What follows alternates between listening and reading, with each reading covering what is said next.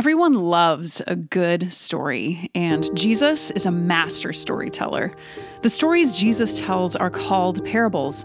Parables are an ancient way of telling stories that are simple yet riddled to carry deeper meaning. In parables, Jesus shares a vision for the kingdom of God, giving his listeners hope that all things are headed somewhere good, toward wholeness and restoration, the kingdom of God. And Jesus tells parables about God's kingdom because God's kingdom is so different than what we understand about kingdoms. Doesn't empire always use coercive domination and power? Not God's kingdom. This empire is one of self-giving love. And it's so hard for us to understand and see. So Jesus uses parables to get the attention of his listeners then and now about this very different vision of God's kingdom. And it may repel us at times, as it did some people of Jesus' time. They weren't ready to see what God was up to in this new movement of love. We may be there at times too.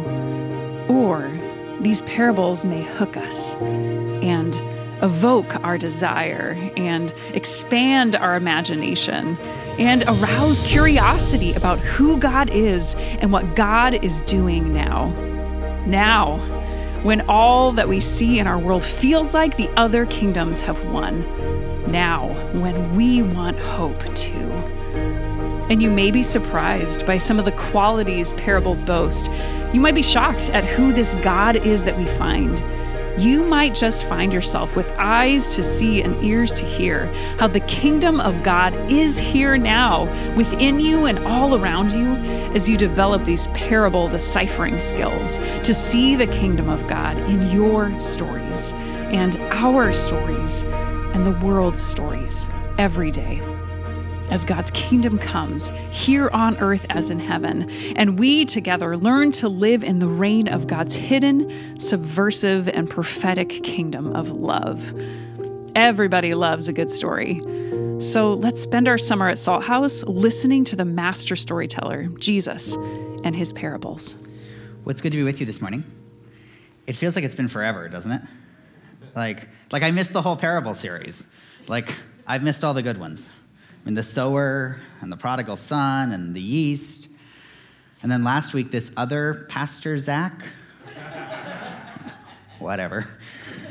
And Pastor Rachel talked about wineskins. I'll be honest. I'm in my last year of seminary. I didn't even know there was a parable about wineskins.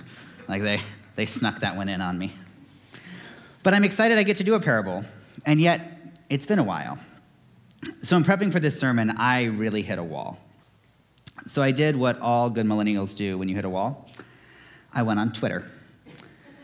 And I'm reading all about how Discovery bought HBO Max, and this might be the worst thing ever for capitalism or entertainment, or I'm not sure which. And it's interesting because Ben and I have been watching this sci-fi show on HBO Max, and it's about this experiment where they observe people and try to collect enough data on them to see how they think. So if I were observed, they'd try to collect enough data to predict how I'd respond in future situations. And then on the show, this data gets uploaded to supercomputers, and companies can run simulations on it to see if I'm a good employee, or if I'm a security threat, or if I deserve housing, or if I deserve a job, or what they can do with my life. And it's this really dystopian world where AI makes predictions about us and our behaviors, and then those predictions shape the lives we get to live. And it's really creepy. And it's also Twitter. This world where AI is learning all of our likes and our dislikes and our friends and our political views and a picture of what we're eating right now. This is happening. It's not science fiction. It's your cell phone. And a few examples of how data predicts and shapes our realities. I have a friend who started getting ads on Facebook to sell her wedding ring about 2 months before her husband asked her for a divorce. I started getting ads for rental properties in Redmond 3 days before my landlord notified me my rent was going up. And I actually think Instagram knew I was gay before I did. While I was on my Twitter rabbit hole this week, I read a story about a woman who was on her own Twitter rabbit hole. And she saw a tweet from some guy arguing that women don't belong in leadership roles but should stay at home. And this woman was angry, and she retweeted it and called him out for being a misogynistic bigot. And then she reached out to a bunch of her followers and told them to light him up. And they were determined that they were going to take him down and like expose him for the hateful person that he was. But then someone pointed out that the account they were attacking only had 4 followers. And the profile picture was a cartoon. And the account was only about 8 minutes old. And all of its tweets were offensive. Like the system knew exactly what tweet to show her to make her angry. And we've always known that there were trolls out there that tweeted things to piss us off. But more and more, we're learning that there are these AI bots that can like study our data and create fake accounts to generate tweets that really, really piss us off. So we already live in this dystopian world that tells us who we are, what we want, who we like, and more importantly, who we hate. And interestingly, Jesus told a parable about all this stuff. Maybe not the dystopian future data mining thing, but he told a story about who we love and who we hate. And the answer to that story has something to do with the kingdom of God. So, Pastor Ryan, do you have a bulletin on you? No. Okay, I do. Would you mind reading this parable for us? Sure. Well, this is in Luke 10. An expert on the law stood up to put Jesus to the test and said, "Teacher, what must I do to inherit everlasting life?" And Jesus answered, "What's written in the law? How do you read it?" The expert on the law replied, "You must love the Most High God with all of your heart, and with all of your soul, and with all of your strength, and with all of your mind, and your neighbor as yourself." Jesus said, "You've answered correctly. Do this and you'll live." But the expert on the law, seeking self-justification, pressed Jesus even further. "And just who is my neighbor?" Jesus replied, "There was a traveler going down from Jerusalem to Jericho who fell prey to robbers. And the traveler was beaten and stripped naked, left half dead. A priest happened to be going down the same road, and the priest saw the traveler lying beside the road, but passed by on the other side. And likewise, there was a Levite who came the same way, and this one too saw the afflicted traveler and passed by on the other side. But a Samaritan," I think you're supposed to boo at this moment, is that right? Boo, was taking the same road, also came upon the traveler, and filled with compassion, approached the traveler and dressed the wounds, and pouring on oil and wine. And then the Samaritan put the wounded person on a donkey, went straight to an inn, and there took care of the injured one. The next day, the Samaritan took out 2 silver pieces, gave them to the innkeeper with the request, "Look after this person, and if there is any further expense, I'll repay you on the way back." So which of these 3, in your opinion, was the neighbor to the traveler who fell in with the robbers?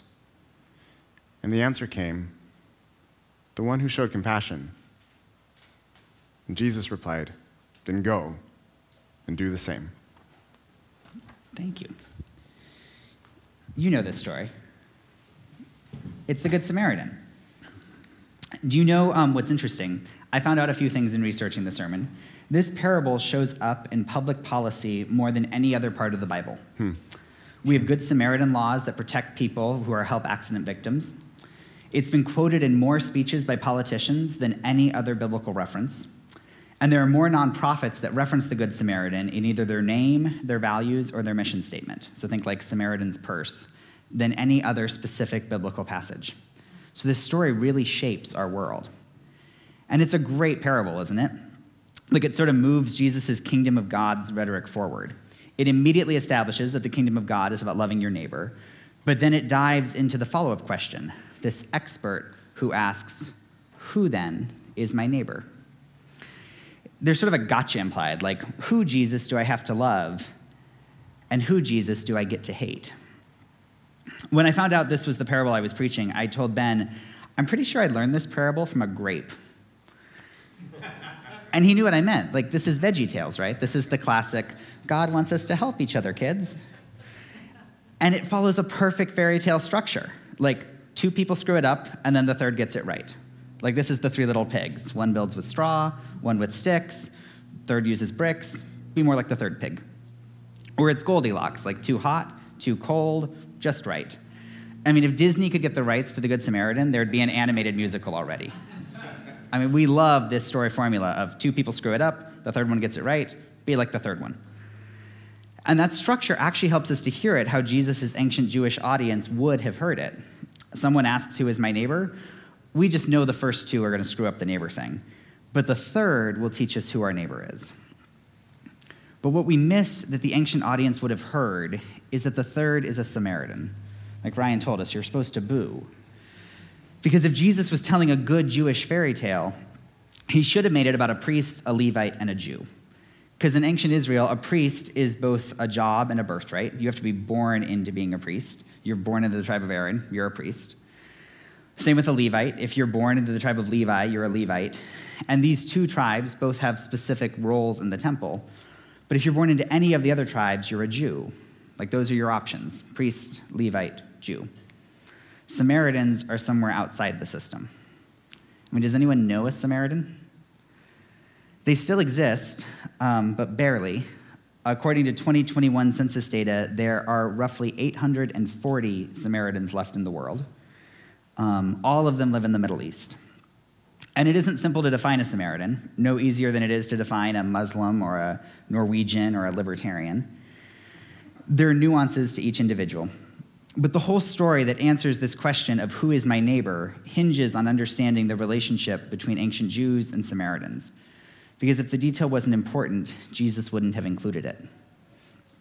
So let's start there. There are three main schisms that separate Jews from Samaritans, and we'll have these for you on the screen as we go. All these differences start when the monarchy splits after the reign of King Solomon. So the first difference was really political. Monarchy splits apart, and the southern kingdom, which eventually became the Jews, insisted that the Messiah, the king, had to be descended from David's line. The northern kingdom, which generations later would become the Samaritans, were ruled by a series of charismatic leaders. So this first difference, on a basic level, was political. The second difference was cultural. So later, when the northern kingdom gets invaded by Assyria, Assyrian culture begins to influence the people that lived in the north. So this includes things like food and marriage and family structures and dress, these kind of things. But the southern kingdom never gets invaded by Assyria. So these things never influence the Jews in the south. And we slowly see this cultural difference start to form. And then third, eventually there was a religious difference too. Because after everybody had been invaded by Babylon and exiled, they return, and the Jews want to rebuild the temple in Jerusalem, while the Samaritans believed that the temple should be separate from the capital city, and they built their temple on Mount Gerizim. And those returning from exile added the prophets and the wisdom literature to the scripture, but the Samaritans were never exiled, so they maintained that the only sacred text was the Torah, these teachings of Moses. So to oversimplify 1,000 years of cultural difference and generational divide, this is where the schism happens. There are political differences over who is the rightful king. There are cultural differences over food and dress and marriage and family. And there are religious differences over where to worship and what texts are sacred. And not to whitewash this too much or speak anachronistically, this does take place over 1,000 years.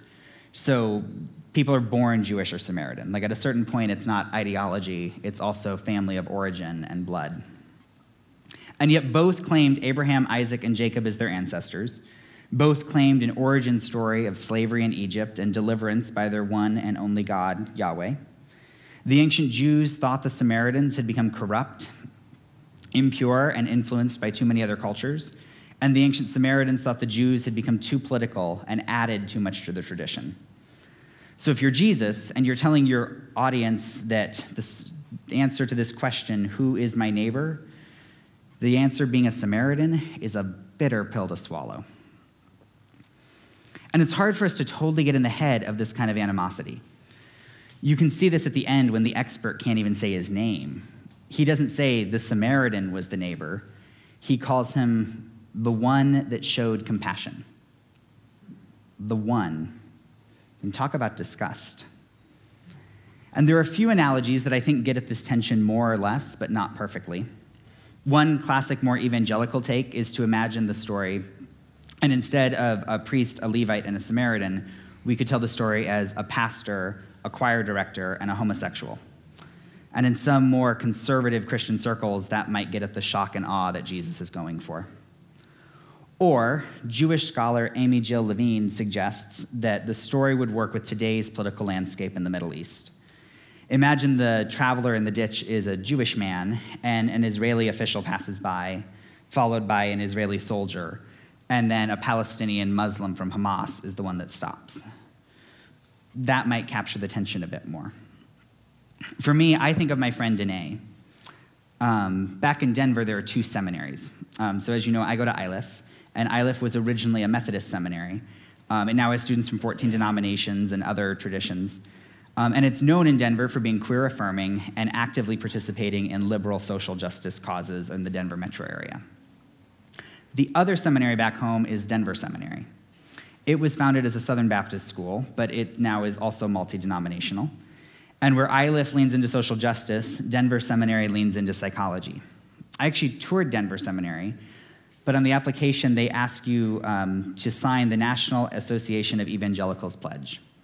And while there's nothing in the pledge that I can explicitly disagree with, as recently as last Tuesday, August 2nd, the National Association of Evangelicals issued a statement that Christian marriage is between a man and a woman. So I go to Iliff, but my friend Danae went to Denver Seminary, and there are political and cultural and religious differences between our schools. And I want to be clear, this metaphor isn't perfect. It misses the point that Jews are born Jews and Samaritans are born Samaritans. I mean, there's a component of this ancient hatred that is rooted in racism, and my story with Danae doesn't capture that. But shortly after I started at Iliff, Danae invited me over for dinner. Now, seminarians getting together for dinner is kind of a magical thing. Because when you're in seminary, all you want to talk about is being in seminary. Like every single week, you read this most amazing thing you've ever read, and it's really all you can think about. And so when you start seminary, you really have to practice not talking seminary to everyone. So when you can get together with another seminarian, you don't have to control your excitement, and it just feels magical. So Danae invited me over for dinner, but I was nervous. Because I go to Iliff. Like, I think Jesus is for the poor and the marginalized. I think that grace is what saves us, not purity. I think that queer people are created in the image of God and perfect as they are. And Danae goes to that school. Like, they think that Jesus is for nationalists and good conservatives. And they think that, like, only Christians are saved, and they erase people's culture to do it. And they hate gay people. Like, they want to change me. But when I met Danae for dinner, it was magical. We did what seminarians do. We nerded out on the most amazing thing we'd read that week. And it turned out our theologies aren't that different. I'm not the godless anarchist that Denver Seminary says I am. And Danae was not the born-again homophobe that Iliff told me she would be. In fact, Danae has graduated from Denver Seminary and has her own ministry providing mental health resources and trauma care to queer and marginalized people in Texas. And many from her cohort do the same work. It turns out that Denver Seminary grads are my neighbor, and they do pretty awesome Kingdom of God stuff. And I think this little nugget is what the Good Samaritan gets at. It's easy for us to think that we know people by their race, their gender, their sexuality, their religion, their political affiliation, their vaccination status, the clothes they wear, the bumper stickers on their car. We think we can know all there is to know about a person with any one of these metrics. But it's not that simple. Because Jesus comes along and says, those people that you think are irredeemable, God loves those people. Those people are part of the story of God. So to be clear, this answer is systemic, not individual. This is speaking truth to power. This is not saying that the family member that abused you is the hero of the story. And it's not saying that you have to drop all boundaries with all people that are bad for your mental health. I'm not saying that people who are taking away your rights or threatening your lifestyle are correct. But I am asking, where have we been biased for too long? Where have we decided that those people aren't as good as us? Where have we been used by the system and taught who to hate? And we aren't even sure why anymore. Because the kingdom of God is found when we see the image of God in someone we dismissed. The kingdom of God is found when we stop participating in the rhetoric of division and othering and hate tweeting everything that pisses us off. The kingdom of God is found when we admit that we were wrong. To take this a step further, there's a saying in sermon classes that you live what you preach. And in the few months I've been preaching here at Salt House, that has been true every single time. And for this sermon, it was in this question I kept asking, who are the modern Samaritans? Who are the people that we hate today? Like, is this story about racism? Is it homophobia? Is this abortion? Is it about immigration? Like, who do we at Salt House hate? Which is the same question that this dystopian social media data question is asking. Who do we hate? And how can we use that hate to pass policy, to sell things, to win elections, to manipulate people, to be more and more and more and more in control? Tell me, Jesus, who is my neighbor so I can love them and use my hate for those other people to do something productive? And I have to confess, I don't need AI to tell me how to classify people. I don't need AI to oversimplify complex human relationships into bulleted lists. I mean, Jason, can we put those bullets back on the screen? In my 21st century data-driven brain, my very first impulse in writing this sermon was to define Samaritans, like 1, 2, 3. I don't want to hate anyone, but I do analyze, and I do classify, and I draw lines of difference, and I put people in boxes all by myself, which is the question this expert is asking Jesus. Who do I have to love, and who am I allowed to hate? But Jesus takes the Samaritans, the very people his audience hates, and Jesus says, no one is outside the story of God. Samaritans are your neighbor. Samaritans are the kingdom of God. The boxes we put people in, they don't help us love people any better. And the boxes that people put us in are not the loving voice of God.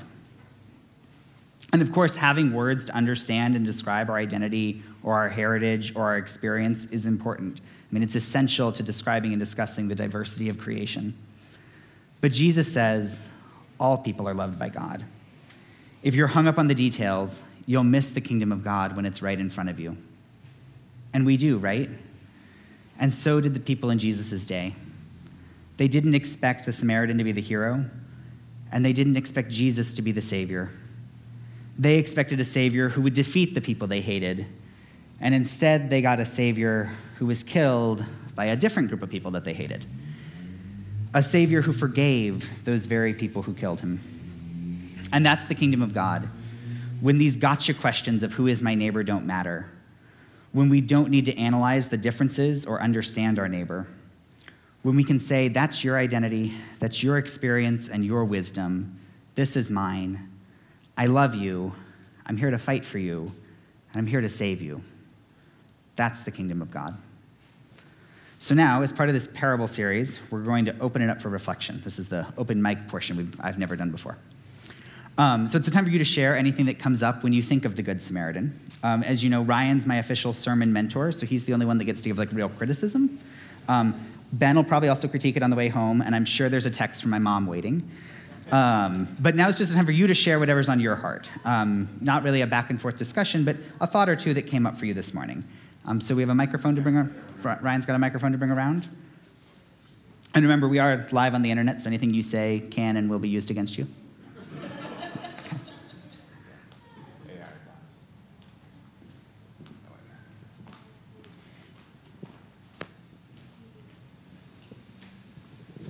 AI has base codes. Somebody's changing them for their own gain. Yes. And people are signaling Yes. because they didn't use a condom. Yeah. Yeah. That's all I can say. Yeah. I'm dealing with it over there. Yeah. I'm watching them signal to the TV. I'm watching them signal everywhere. Yeah. I go. And my uncle made Archibald and Ghost program in Germany when he taught their computers. Oh, very cool. Thanks. Very cool. Ghost program is military. Archibald is public. Very cool. It came into me. It found me in jail. Cool. They dumped 7.8 billion souls on me in a day. Wow. Drive me crazy. Another, what's it doing in you? What's this parable doing in you?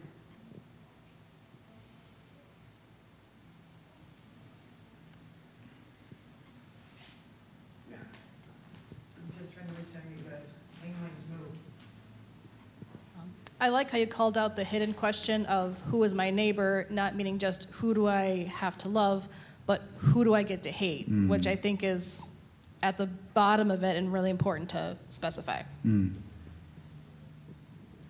hate bridge, you gotta learn to reprogram that. Up here. Good God, didn't get that fast. I think the other thing that was really resonating with me, though, was that the Samaritan reacted with an overabundance of generosity. Yes. He didn't just take the injured person to it didn't just clean him up on the side of the road and say now you can walk on home. Yeah. He took him to an inn, and then Yeah. he saw to his needs beyond when he could even stay there. Yeah. It just the overabundance of generosity is available in people that we may not want to see it from. Absolutely.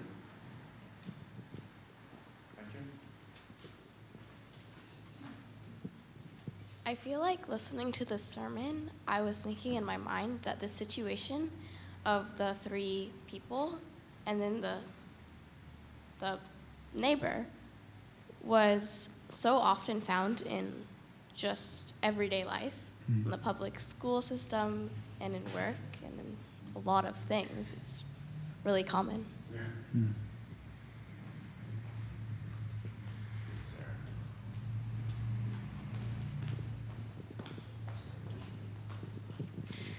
It makes me think about how it's hard to hate people up close and how we are conditioned to think of people as categories, but when you actually see them in their humanity and who they are as individuals, then you see them as people, just like yourself. So that's something that's been a big thing that's changed in my life too, instead of I don't know, as I've gotten to know more people with more just differences in where they come from or who they are, it's surprising how much you can see them as people instead of categories. Yeah. Well, I'll leave you with this. So we talked about data shaping our world, and we've talked about how this story is in public policy that also shapes our world more than any other passage of the Bible. So I'll give you this quote from Martin Luther King Jr. He wrote that the subversive nature of the Samaritan is that he didn't ask, what will happen to me if I help this person? He asked, what will happen to this person if I do not help them? What will happen to this person if I do not help them? If that were the question that shaped our world, imagine what a world that would be. That would be the kingdom of God. Amen? Amen. Amen.